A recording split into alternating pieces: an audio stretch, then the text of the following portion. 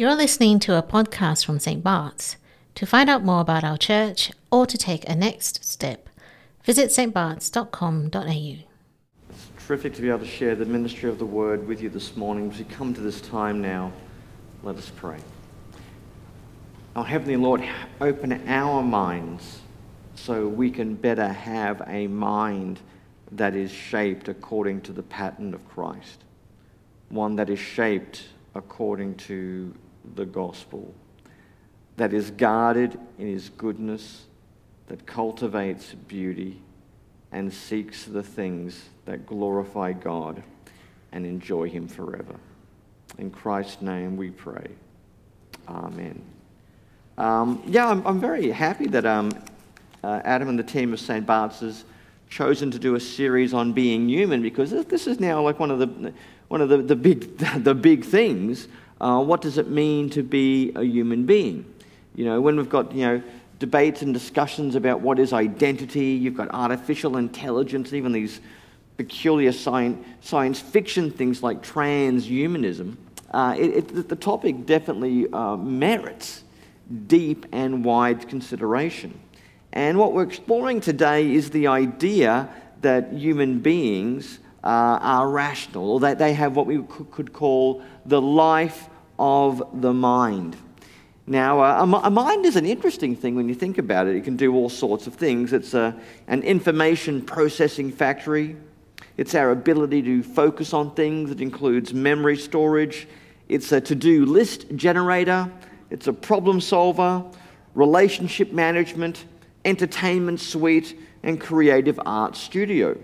When it comes to the mind, we're talking about the intersection of intelligence, memory, innovation, and attention. And spending time on the mind is actually big business. I mean, there's a whole industry today called mindfulness, which is kind of like a focused meditation. So the mind is actually a big business. And it's also a big deal in the New Testament. In fact, one of my favorite letters for talking about what St. Paul thinks of the mind is not just Philippians, which we'll get into, but it's in Paul's letter to Philemon. In verse 6 of Paul's letter to Philemon, this is where he's trying to reconcile Philemon with the absconded slave Onesimus. And Paul says, "I pray that your partnership with us in the faith may be effective in deepening your understanding of every good thing that we share for the sake of Christ." Now, it's very interesting in this epistle that Paul doesn't just tell Philemon what to think or what to do. He kind of gives a few implicit hints what he would like to see happen, but he wants Philemon to discern how to think Christianly about his relationship to Onesimus and to the wider church in Colossae.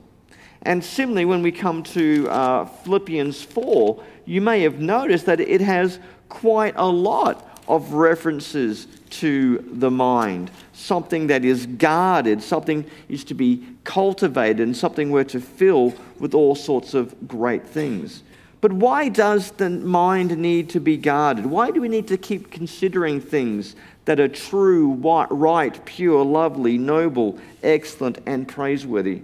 Well, the reason we need to guard our minds is, I don't know about your mind, but my mind seems to act a bit like a toddler. It can wander around aimlessly. It's easily distracted. It's always asking for chocolate. It does have some behavioral issues. It can start singing for no apparent reason. It gets cranky when it's tired. Has a curious love of animals and crayons. Says things that are both true but grossly inappropriate. And the like. You see, the reason we protect our minds, it's kind of like the seat of who we are, and it determines how we act. The mind determines identity, who you think you are, your sense of self, behavior, what you should do, your values, what you think is right and important, and relationships, the way you treat others. So we need to be careful what we set our minds upon. Someone taught me a long time ago this short little saying, and it's always stayed with me. Sow a thought and you will reap an act. Sow an act and you will reap a habit. Sow a habit and you will reap a character. Sow a character and you will reap a destiny. And that's because we live out our thoughts. Eventually our thoughts make their ways to our mouth, our hands, our feet. Our mental thoughts become, if you like, incarnated. They put on flesh in how we live. And there's something we can add to that. It's not just what we think about. There's also a sense in the things that we admire and esteem. You become what you admire. Do you admire violent superheroes? Do you admire politicians known for their corruption? Do you admire certain qualities in other people? Because what you admire in others is what you will inevitably become. What you set your mind on is the path you map out for yourself. That's why the mind must be guarded as much as cultivated. We become what we admire. Our thoughts get spoken. Our ideas become actions. So we should be mindful of our mind. Careful what we think about, careful what we enjoy, careful what we fantasize about, what we imagine and create. We need to consider our inner mental life something that we may think secret and private, but is in fact laid open to God. Now, I don't just mean avoiding thoughts that are graphic or toxic. I don't mean being so heavenly minded to be of no earthly use. I mean orientating your mind from that which is unwholesome and moving it towards something which is good. A life of the mind that values godliness, goodness, and generates beauty. A life of the mind that is chastened yet contemplative and creative. A life of the mind that conserves what is good and is curious about what is better. The Christian life of the mind is the attempt to attain a mindset that accords with Christ. Christian mindfulness, if I can call it that, means to pursue an interior mental life that thinks on Christ as an inspired by Christ towards things like enjoying literature and movies, the exercise of loving, solving problems, generating plans, making things, shaping things, contemplating things earthly and heavenly, because our minds matter and our minds make a world inside us and manufacture a world around us. So what might a mind of Christ look like? Well, I think we have a very good answer in another part of Philippians. That's in the beginning of chapter 2. I mean, Paul talks about, if you look along in verses 2 and following, he says, "Make my joy complete by being like-minded, having the same love, being in one spirit and of one mind." The mind of Christ, we could say, is created by the pursuit of both unity and humility. Or, I mean, a good summary of this, I think, comes from the end of Romans, where Paul says, "May the God who gives endurance and encouragement give you the same attitude of mind towards each other that Christ Jesus had, so that with one mind you may, with one voice, may glorify the God and Father of our Lord Jesus Christ." So we need a mind for unity. And then if you read through much of the New Testament, I mean, there are lots of debates going on about food and fellowship and all sorts of things. Read 1 Corinthians or Galatians or Acts 15.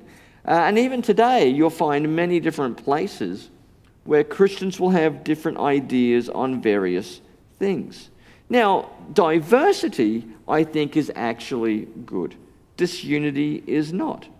Diversity, I mean, even diversity of thought, diversity of opinion is good because a single body needs many different parts. Diversity is good because varieties of opinion lead to better discussions and better opinions.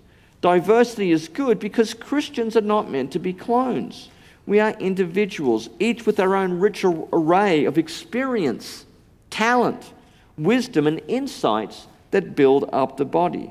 Diversity of people, like diversity of diet, brings nutrition to the body of Christ.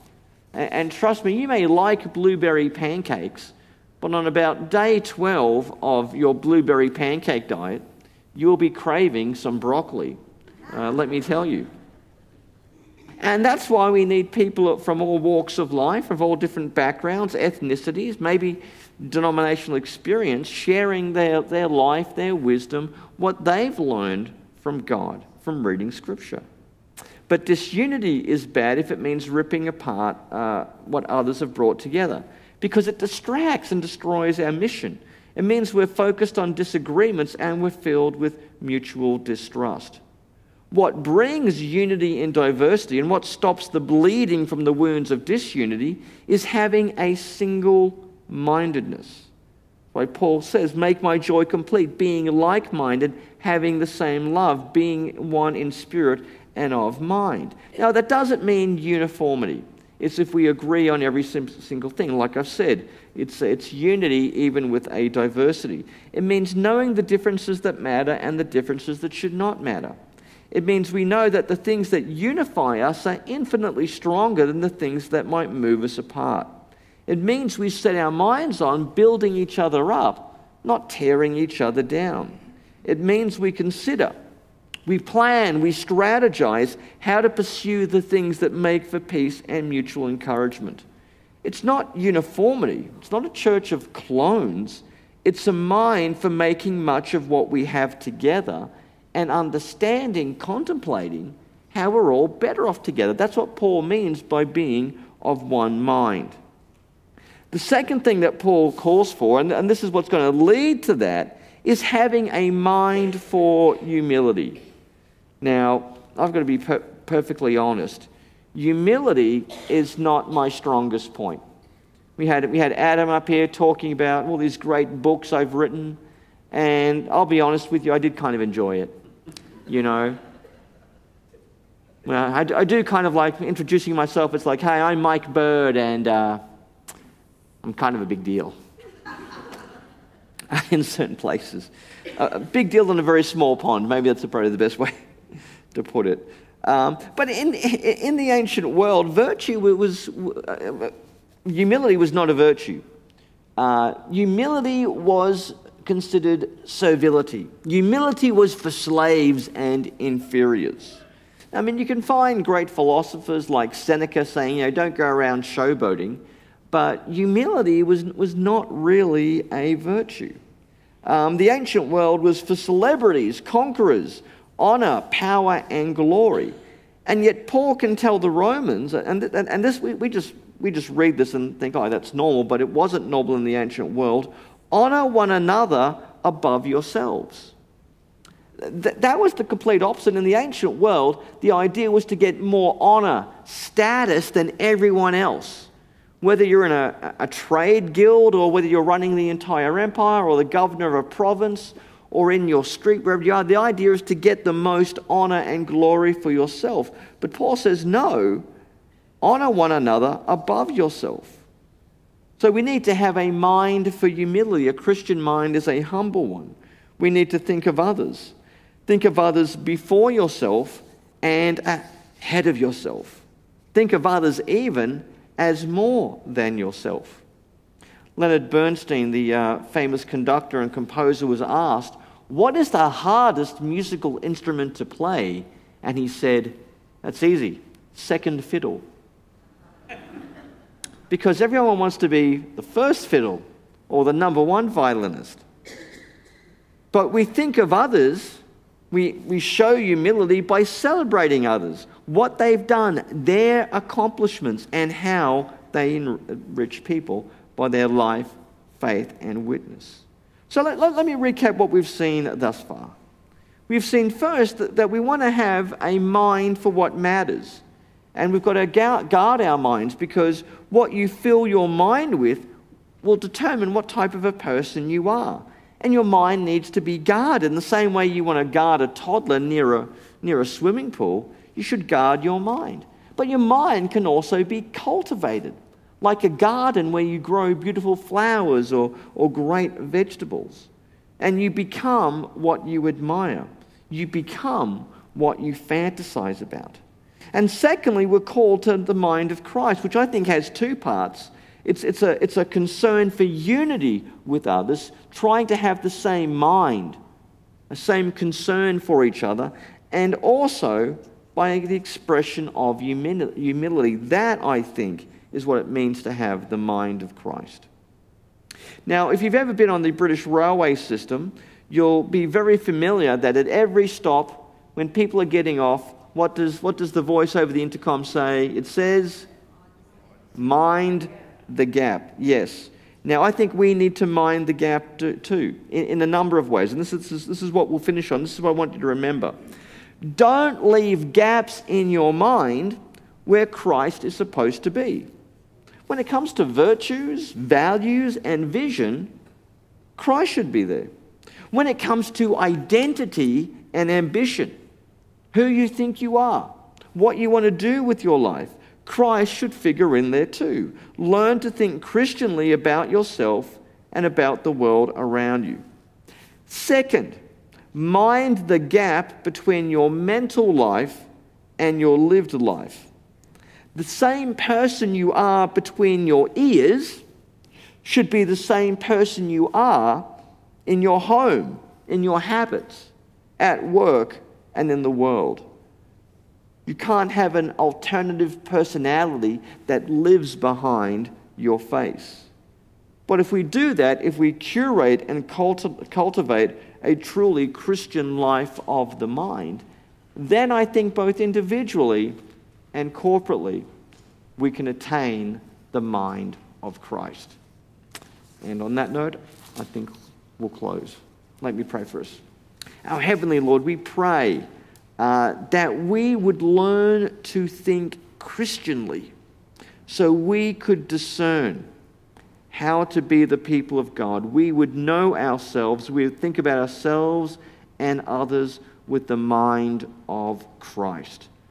That we would have a single-minded unity, a concern for humility, and our minds would be shaped by the pattern, the teaching, and the example of our Lord Jesus Christ, in whose name we pray. Amen. This has been a podcast from St. Bart's. To learn more or to take the next step, visit stbarts.com.au.